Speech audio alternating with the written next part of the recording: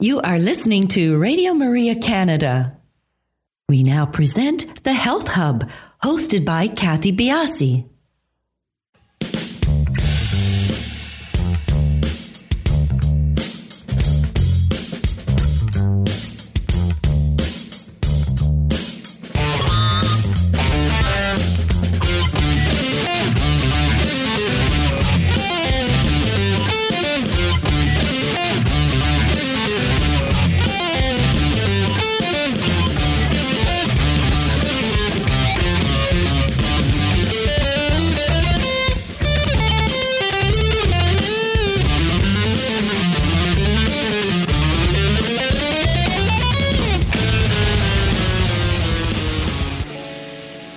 Good morning, everyone, and welcome to the Health Hub. I'm Kathy Biasi, your host, and along with our producer, Alex Diaz, we would like to welcome you to our show this morning.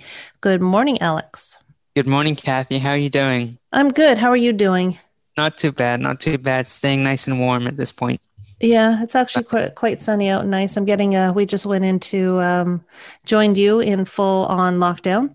So that's been, that just started yesterday, but I'm not sure how it differs from what we've actually been doing on my end anyways.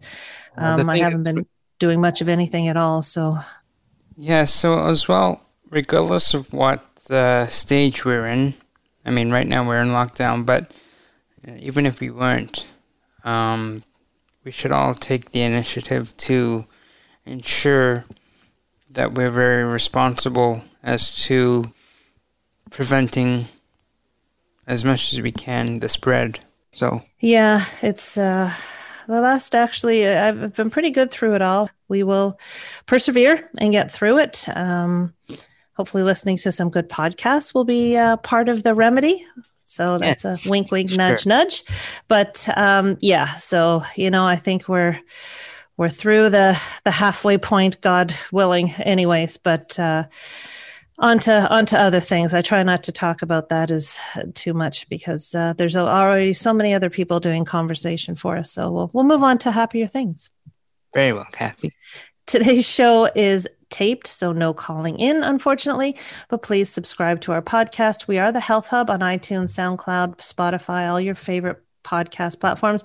And to remind you, as was pointed out, the Health Hub on most of these platforms, there's no space in between the three words. 3 words. So 2 spaces between the 3 words. So if you are looking for us, don't put any spaces in there. You can also find our podcast on the Radio Maria Canada website, which is radiomaria.ca, and on my website, which is kathybiasi.com. Today, we are going to be talking about a lesser-known psychotherapy called EMDR, which stands for Eye Movement Desensitization and Reprocessing.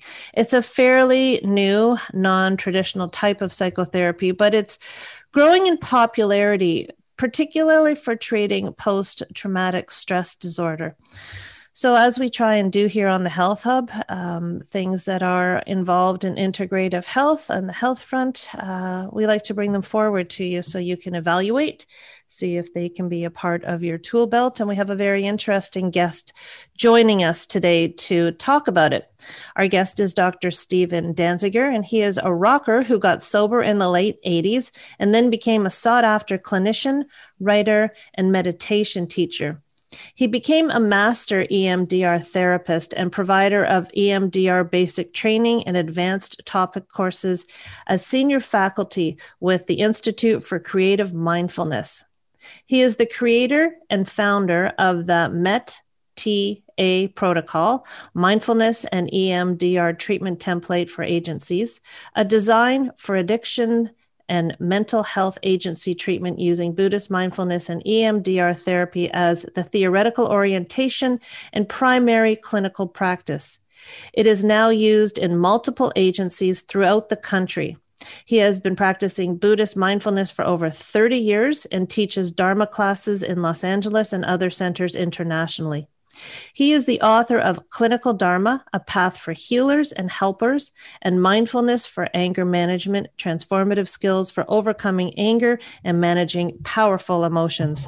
He is also co-author with Jamie Merrick of EMDR Therapy and Mindfulness for Trauma-Focused Care. Additionally, Dr. Danziger is the co-author of Trauma and the 12 Steps, a trauma-responsive workbook in trauma, and the 12 Steps Daily Meditation and Reflections, both companion pieces to the newly updated Trauma and the 12 Steps by Dr. Jamie Merrick. He avidly blogs and podcasts on topics related to mental health, recovery, and mindfulness. So this is a new therapy for me and probably for a lot of you. So I will be learning right alongside of you. So please do stay tuned, and we will be back to talk to Dr. Stephen Danziger. You are listening to Radio Maria Canada. We now continue with the program, The Health Hub, hosted by Kathy Biasi. Welcome back, everybody. As mentioned, today's show is recorded, so no opportunity for calling in. Please do follow us on our social sites. We are on Instagram, Twitter, and Facebook, and we are at the Health Hub RMC on all 3 locations. And I think I forgot to mention at the start of the show, if you do have any questions, if you would like to dig deeper with with Dr. Danziger, just do email us at thh@radiomaria.ca. Or if you have any questions or would like any other shows put on, let us know. We do our best to try and help you out. After that, Dr. Danziger, welcome to the show.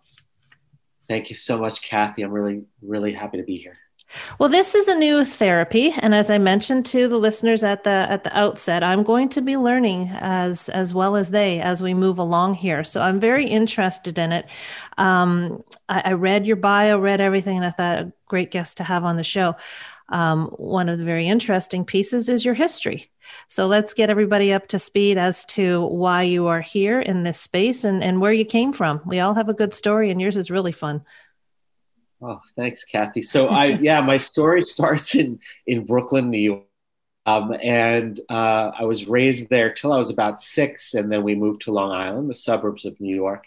And when I was real young, it's important to the story. When I was really young, I skipped a grade. And when I skipped a grade, it was all the rage back in the 70s. You know, if you got straight A's for more than 5 minutes, they pushed you ahead. And what happened was I landed into a field of bullies. And so life kind of took this turn for the first time. I thought the world was kind of okay up until that time. And then I was like, some people don't have a lot of compassion. And then when I was 13, my cousin, who was like an older brother figure, passed away suddenly. He was actually killed by a drunk driver. And that then drove, I would say, the next number of years of my life, which unfortunately was I turned to alcohol and drugs for solace. And what came out of that was eventually I came into recovery. And now I've been in recovery for 31 years. And what happened when I came into recovery was I was introduced to all forms of spiritual practice through the 12-step program originally. And I really just went into that wholeheartedly. And I also went for some vocational rehabilitation. I had been essentially a punk rock drummer up until that point. That was the fun part that I was alluding to. I think I set that up wrong. It's okay. I went straight to the tragedy. Yeah. So oh my. Yeah. Well, that all happened at the same time. My first club date that I played was when I was 16 years old. And there I was in the New York City punk rock scene, and it was fun, exciting. It also helped to accelerate, I would say, that my addiction because there were some older folks who helped me out to discover some more ways to do that. But the point being, though, that music actually, I would say, in a lot of ways, saved my life. Mm-hmm. Like as I went through those tumultuous times in my life. I just, the sounds and the community and the lyrics and just everything kind of fed me. And what brought me into recovery, I'm glad that you kind of, you brought me there because, my recovery started when the band that I was in that was going to become famous broke up. The lead singer just said, "I'm done," and ran away. And that the end of my music career really just sort of propelled me into, well, there's nothing left. I might as well just stop, see if I can get sober. And then when I went for vocational rehab, there's a program, it's still there in New York State, that's run by the State Office of Disabilities. to help people with addictions to go through a clear path exploration and training if they needed it and want it. I became a high school English teacher. Oh, interesting. And that high school English teacher job, the first one, was in a neighborhood called Crown Heights, Brooklyn. And the summer after my first year teaching, there was civil unrest in Crown Heights, Brooklyn. And my students were just, what was that? And I was like, well, I actually know a little bit about this because my grandfather taught me a lot about those kinds of issues. And I just started teaching on the fly. And before you know it, I'm being trained by all these nonprofits. And then the next segment of my career, after another year in the school system, was as a diversity and inclusion trainer for like 15 years. At the same time that my music career kicked back in. And I got a record deal with a friend of mine and went on the road and was making records again. So that was kind of life. And through that diversity work, I learned a lot more about the trauma of people, like different types of trauma, of the more global variety besides the interpersonal or, that which happens in families and such. And eventually my therapist kept saying to me, you're kind of doing therapy in that work. You should be a therapist. And I kept pushing back against him for a long time. And then when I moved out here to LA in 2002, it seemed like all my friends who had moved out here before me had become therapists. And so they've climbed on the bandwagon. And eventually I went back to school and I got my master's and my doctorate. And while I was in school, I started working in addiction treatment centers because I had friends in that community. And then I got trained, or actually first I was exposed to EMDR therapy that we're going to be talking about today, when my supervisor at my first training site was using it a lot. And this is back in 2004, 2005, when that hadn't started up yet, where it was it wasn't being used as a frontline therapy in a treatment center setting. And she and I had a particularly difficult case, someone who was just struggling. And I was actually working with them on their mindfulness practice, because that's something, for the last 30 years, essentially, I've been sitting mindfulness and also then teaching it. And she was doing EMDR with him and he wasn't getting better. So she called in this consultant and I sat in on their calls and I had no idea I had a little bit of an idea what they were talking about, but I didn't know all the language. And then I witnessed this young person, like over the next month when she implemented this. And I said, I have to get trained in this. And that consultant happened to be giving a training like that next month. And he trained me. And it's important to my story and sort of the way that I see how powerful this therapy is that he was also one of the early people who said, this is a complete psychotherapy. It's not just an adjunctive technique. It can be used that way, but it's a complete psychotherapy and you can be an EMDR therapist and nothing else. And I said, okay, because I also noted for myself the deeply mindful origins of it that were kept a little bit undercover for many years because mindfulness only became sort of acknowledged in the clinical world in the late 90s, early 2000s. So when Dr. Shapiro, Francine Shapiro, developed the therapy back in 1987, she didn't really talk about the mindfulness part because she already had enough people saying, this seems a little weird, this therapy. Mm-hmm. If she had added mindfulness to the mix, they would have just run her out of town. So I was able to kind of, I didn't even really intuit it. I just noticed it. I noticed the mindfulness. And so that's how I've been practicing it ever since, 2005, as a frontline therapy, as the therapy of choice. Whoever walks in my office, that's what's happening. And now I'm a trainer. I've trained over 1,000 clinicians, and 2021 is going to be busy. Oh, yeah. Let's step back here, and we've done the acronym EMDR. Can you explain what it is? Because as I said, it's new to me. So we're going to have to do baby steps with all of us here. And that's okay. And, one of the major parts of the therapy is psychoeducation. So it's almost like, I'll give you the brief therapy session, right? And the listeners too, is that, so Francine Shapiro was a cancer survivor. She was a psychologist and also a cancer survivor. And she was out seeking sort of mind, body, spirit, treatments for her cancer. And one of the things that she did get was mindfulness training from a teacher named Stephen Levine, who passed away a few years ago. And he was a leader in the understanding and going through death and dying back.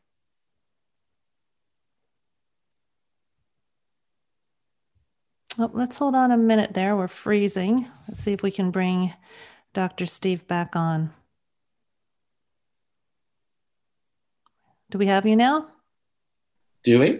Yeah, we just froze there a bit. So you can continue. We were talking about Dr. Shapiro. So continue from there. So she got this training from Stephen Levine in mindfulness, and she also got what is still traditionally the psychological treatment for cancer. Often includes a lot of visualization, visualizing the cancer shrinking or going away. Anyway, she was walking through the park, so the story goes, one day, and she was thinking one of her sort of scary thoughts about her cancer. And then she noticed that her eyes were kind of tracking trees back and forth, like when you're walking through the park. And she noticed that they were kind of moving rapidly. And she was curious because she had a mindfulness practice. She was curious. And so she just sort of noticed how her eyes wanted to do that. And she kept doing it. And then she stopped. And at the end of the eye movement, she noticed she wasn't really thinking about the thought anymore. So she thought, that's weird. I'm going to try that again. So she purposely brought up another, scary thought, negative thought, and did it again on purpose, moved her eyes back and forth rapidly. And she's looking at something at this point. Yes, she's focusing on something. Okay, her eyes aren't closed. Exactly. They're not closed. She's still walking. She's still walking through the park and just watching back and forth. Trees probably is, what she used like term markers. And at the end of the second set of eye movement, she's like, wow, I'm not really charged up about this anymore. So she went back to where she lived, and there was another psychologist living in the guest house. And she said, hey, are you willing to try something with me? And he said, sure. And she said, okay, so think of something awful. And he did. Okay, follow my fingers, right, back and forth, and just track my fingers back and forth. And at the end, he said, yeah, feels better. That is the birth of EMDR. And going back to what I was saying earlier, that's why, a lot of people are like, what's that about? But what she did was she noticed this mechanism of action, and she noticed what happened. She went back to her workshop essentially and put together really the greatest hits of psychology, Western, Eastern, and indigenous, and put together a protocol and started, trying to see what happened when you did this protocol with folks. And she also came up with a model or a theory for it, which is backwards. It's kind of the backwards from the usual way that psychologies are developed or therapies are developed, where usually there's a theory and then there's a way of doing it. Here she had to explain it, and she used learning and memory theory and behavioral theory going back to the 60s and even earlier. Really the three-stage model of trauma treatment of Pierre Genet from 1889, all informed what she thought she saw happening, which at first she called it eye movement desensitization, EMD, because she thought, oh, this is like Valium without the side effects. She's great, it's just kind of knocking it down a notch. But then as she did her protocol with more people, she noticed, oh, no, this is much more is going on. People were having aha moments. People were having sustainable, relief and symptom relief. And then sort of the memories seem to be reprocessed. They seem to be, stored in a different way, in a different place where they could have insight into them and make meaning of what had happened. Whereas before it was just, sights and sounds and trauma. And so her initial research group was sexual assault victims and Vietnam War vets. And their PTSD was ameliorated by the therapy. And 6-month, year follow-up were all great. And that was the beginning of her then changing it to eye movement desensitization reprocessing. It's when you first talked about her experience going through the park, I was immediately taken to a breathing technique or something that makes you present in the moment. And I know it's far greater, the therapy and the treatment. We're going to talk about that the second half. But is this something that you equip your patients with so that if they are feeling a traumatic memory come back, they can initiate this on their own? It's such a great question. And so the protocol is an 8-phase protocol. And so second stage of Genet's model of trauma treatment is what you just described, which is the reprocessing of the memories, which is the that which should happen in the presence of another, a trained clinician, right? What we're preparing them with is in the first 2 phases, when we're taking the history and building the relationship, the rapport, because that's part of the therapy, like any other therapy. It's a huge part of the therapy. It's very relational. In the second phase, we're giving them as many resources as possible in order to increase their distress tolerance, right? That they're able to take on more and more difficult affect without acting out or having, a relapse of their depression or their anxiety, etc. And we also give them enough so that when we do get to the trauma reprocessing, which asks them to sort of it's not like exposure in as much as they're reliving it over and over again, but we do activate a memory in order to reprocess it. So we give them resources that also increase their affective window of tolerance so that they can handle more, within the session and be able to get the relief that comes through the reprocessing. Which makes a ton of sense, because I imagine that these traumatic events happen. Well, I imagine I've read, of course, these traumatic events aren't going to happen all the time within the confines of a clinician's office.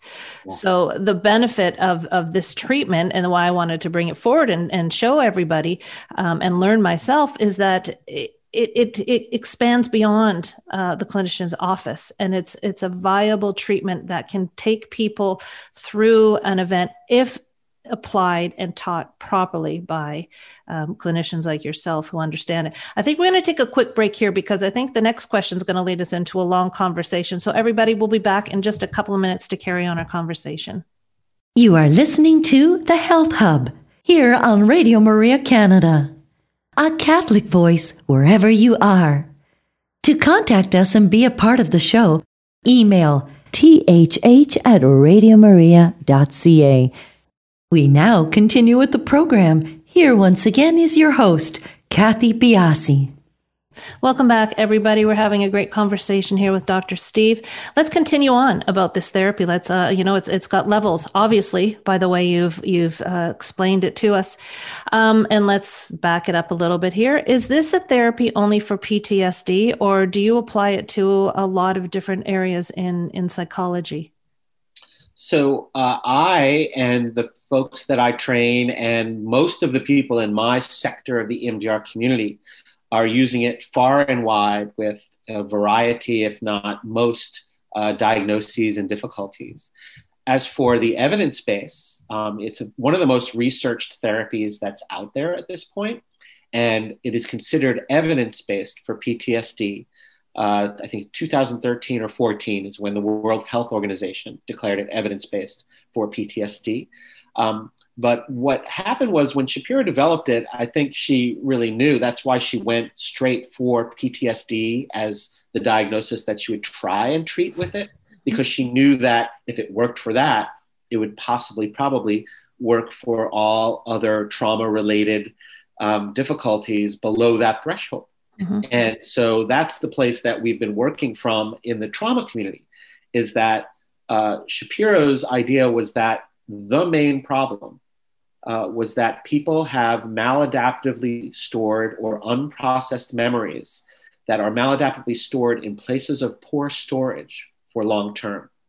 And they need to be adaptively moved to an adaptive resolution, to where, very simply, from the limbic part of the brain and or the reptilian brain and or the body, right? That's where it's stored, to move it to the cognitive areas of the brain where I now know, yes, that happened, but it's not happening now, right? That's the essential problem. The interesting thing, and this is really a learning piece for me too, because I work with cancer patients and I notice this area, this space between the end of treatment and getting back into, quote, normal life, and where a lot of emotions tend to be buried. As you're going through treatment, you bury those emotions because you've got a bigger thing going on here. And I understand where she came from. It really resonated when she was talking about scary experiences as a cancer patient myself as well. And what I'm trying to, these things can be buried without us knowing. And we've gone, I know that there are some areas in psychology that pull away from actually talk therapy because it can be too traumatizing. And this seems to be a bridge of both, where you're gently calling things forth. But what I find so valid about it is that you are encouraging people to deal with these emotions in a way that they can handle, that they can take on. If you don't deal with them, that leads to a bunch of problems. If they come back too strong, that can lead to a whole bunch of problems. Am I correct in that? 100%. And then people come to EMDR therapy from a number of different directions. Like, some people hear about it and they come to it and it's what they want. It's what they're seeking. They kind of know what they're going to do.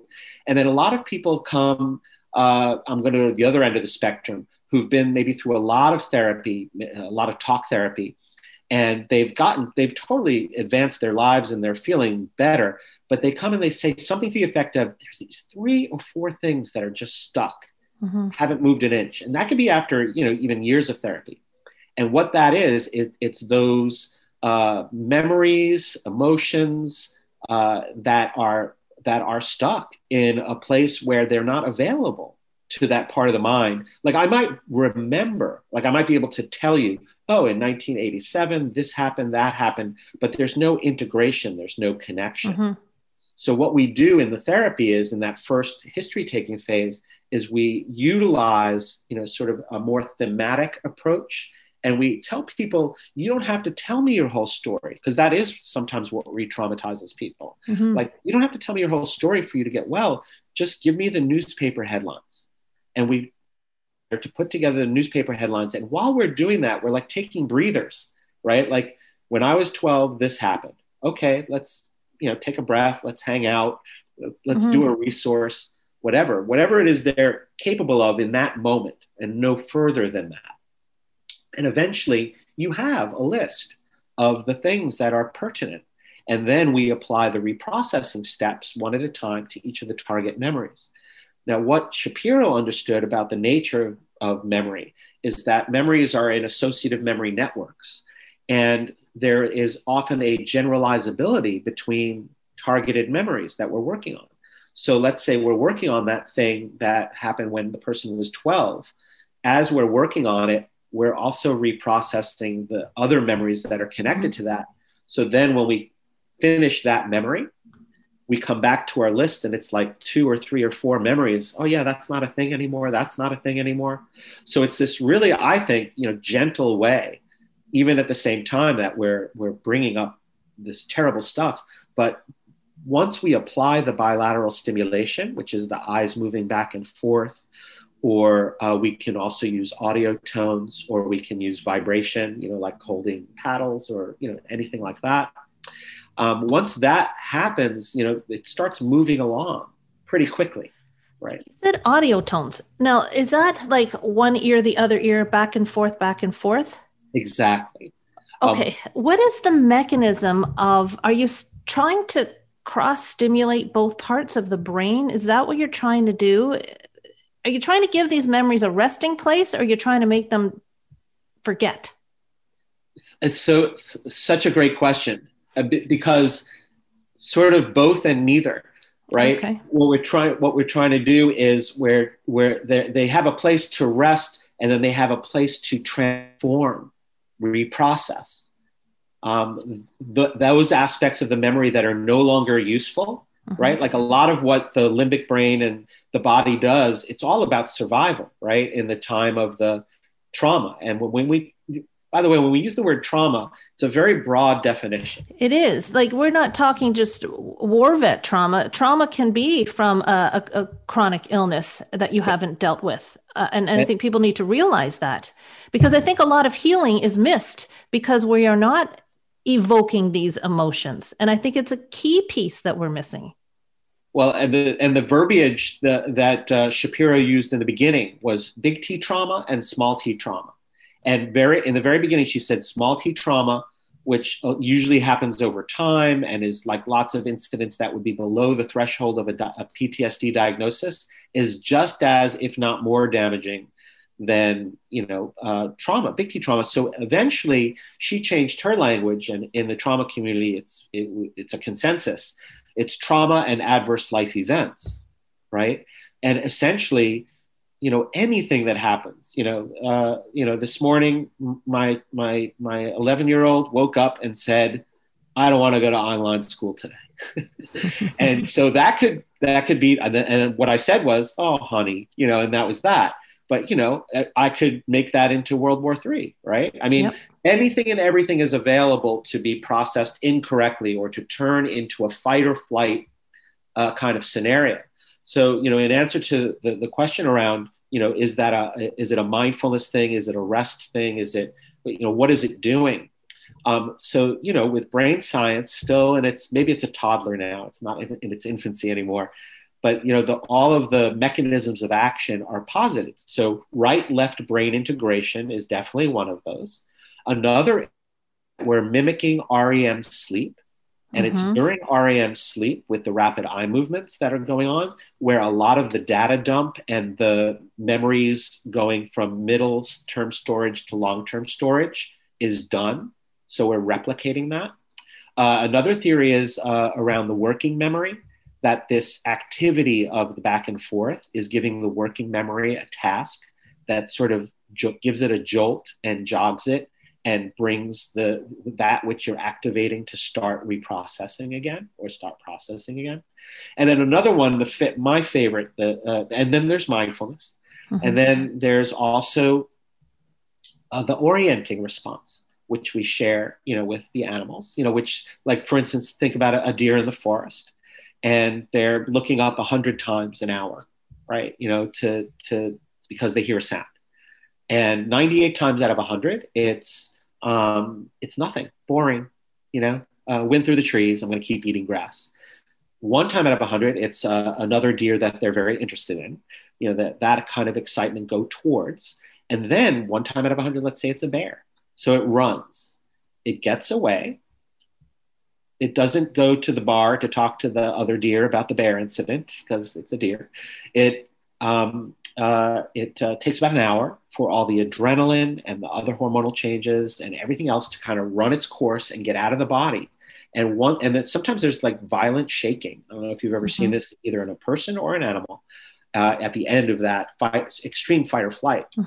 And then they're not looking up 102 times an hour. They're just eating grass again, looking up 100 times an hour, taking care of themselves, right? And so with a person, with a human being, with this extra, sort of part of the brain that we have, the more cognitive areas, sometimes the brain can go, oh man, that was awful. I'm never going to think about that again. And this is happening below the level of consciousness, right? And so that's impossible. The memory is going to go somewhere. And then there's the other side, which is, oh man, that was awful. I'm going to be looking for that everywhere all the time, right? So hypervigilance, another, in its extreme form, a PTSD symptom. And then, of course, there's also the freeze response, right, which is almost separate from those two, where the dissociation occurs, and/or either a blackout in extreme forms of fight or flight, or just the memory is stored nowhere. Essentially. And so the theory is that the bilateral stimulation, whether it's audio tones or vibrational or eye movements, is the equivalent of the 98 times out of 100. Boring. And then we activate the memory at the same time, and eventually through the application of the protocol, by the end, the memory is now in that part of the brain where it goes, boring or not a threat. So you're trying to desensitize these memories. Yes, we desensitize them and reprocess them, meaning that the desensitization is the de-escalation of how awful it feels. Mm-hmm. But then at the end of the protocol, or towards the end of the protocol, phase 5 and phase 6, phase 5 is the installation of a positive belief state to go with the memory as it's now stored. So you're not leaving it hanging. Not at all. So we're working down to a 0 disturbance, and we're working ourselves up to a level, the highest level is 7, of belief, that in the positive belief that goes with the memory as it's stored now. So are you doing talk therapy as part of this, or is it like, are you working through all of it? So once they can kind of get that emotion where it's not triggering the adrenals and that fear response, do you initiate talk therapy, or is that a part of it at all? So talk therapy, the best way I can answer that is that, so I've given a couple of talks at the internet, at the EMDRIA, the International EMDR conference, the last couple of years. Mm-hmm. And actually, this year it was the role of spirituality in EMDR therapy, and the year before it was it's always EMDR. EMDR is a complete psychotherapy. So talk therapy, as it were, and any other therapy you can think of, kind of lives within EMDR. Okay. In some sense or another. So yeah, we're not just going through a cold clinical exercise or anything like that. When we are doing the reprocessing steps, which is phases 3 through 6, that's where it looks very particular or peculiar or unique, in that the way we're relating to each other, we're not having a conversation like you would in talk therapy or just talking. But in phases 1 and 2, where we're getting the history and all that, and there's often plenty of talk. And then in phase 8, which is reevaluation, which is the ongoing treatment planning, and something that you said earlier that very few people say to me when they're first talking to me about the therapy to find out about it, is the continuation. Most of my clients get better outside, they're only with me maybe for an hour a week. They have all these hours of their lives. And what happens is that, we go through the process, and that process continues outside the office. So they're given tools. They have tools, and sometimes, let's say, working with someone and they get down to a really low level, like it's a 2 level of disturbance, and they're like, I feel pretty good. In between sessions, that goes down to a 0. The positive belief strengthens, right? And then they come back to my office the next time. And this is all phase 8, right? This is a loop of phase 8. Phase 8 is everything in between sessions, including the very beginning of the next session, where I then check in with them. And oftentimes, in a situation like I just described, they'll say, oh yeah, it's a 0. I believe I am safe now. Let's move on. What's the next thing we're going to work on? I have to tell you, we're approaching 200 shows, and the shows that excite me the most are where I'm interviewing people like you, where I don't know a lot about the therapy or, what your expertise is, and I can see it unfolding in front of me, the potential. And I think that it is an amazing thing that you're doing and that you can offer people. And literally, this is a movement for me in the last 40 minutes of our, or whatever time we've been talking, because I didn't know a lot about it. I understood what it was, but I can see the application now for so many different things, even in my own practice. So thank you so much for doing that. It's been a real eye opener for me, and I've learned so much in this last little bit from you. It's something that I will want to continue to talk to you about, because I can see it as being so valid for the people I work with. And I think as practitioners, the more you work with people, the more you can see avenues of help that you can give. And as I said, this area of healing and spiritualness, which I am so happy that people are starting to talk about mainstream now, because spiritualness has a meaning. We didn't even get into this part of it. And I know this is a big piece of you, but spiritualness is huge. In whatever form it is of you. Nobody should preach spirituality, a particular one, because everyone can have a spiritualism, and it's key to healing, and it's missing in so many areas of health. So I really want to thank you for taking the time and joining us today. It's been enlightening for me. Can people get in touch with you if they want to read material, or are you doing virtual sessions with people? Yes. So, I'm working 100% from a telehealth perspective. I have a small practice, but also because I've trained a lot of people. If you're interested in EMDR therapy, after listening to this, you can reach out to me at drdanziger.com. It has everything that I do. And Steve at drdanziger.com is the email address. And I'm glad to, inform folks more directly. There's also a lot of information on my website and a lot of links to more places to get more information. And even, I'm assuming it's mostly, I know it's international, but it's a Canadian audience.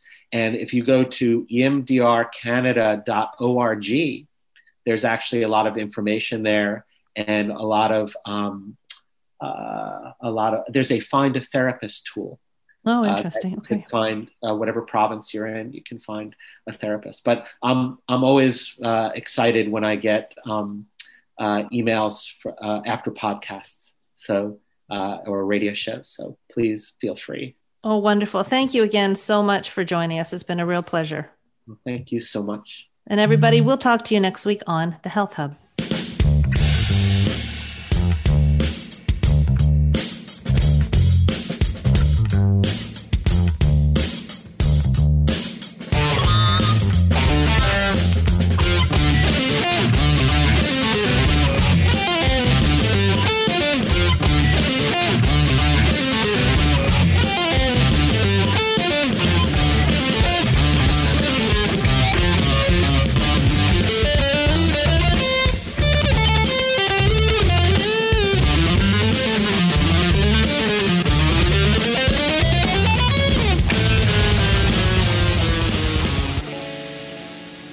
You have been listening to The Health Hub, hosted by Kathy Biasi, here on Radio Maria Canada.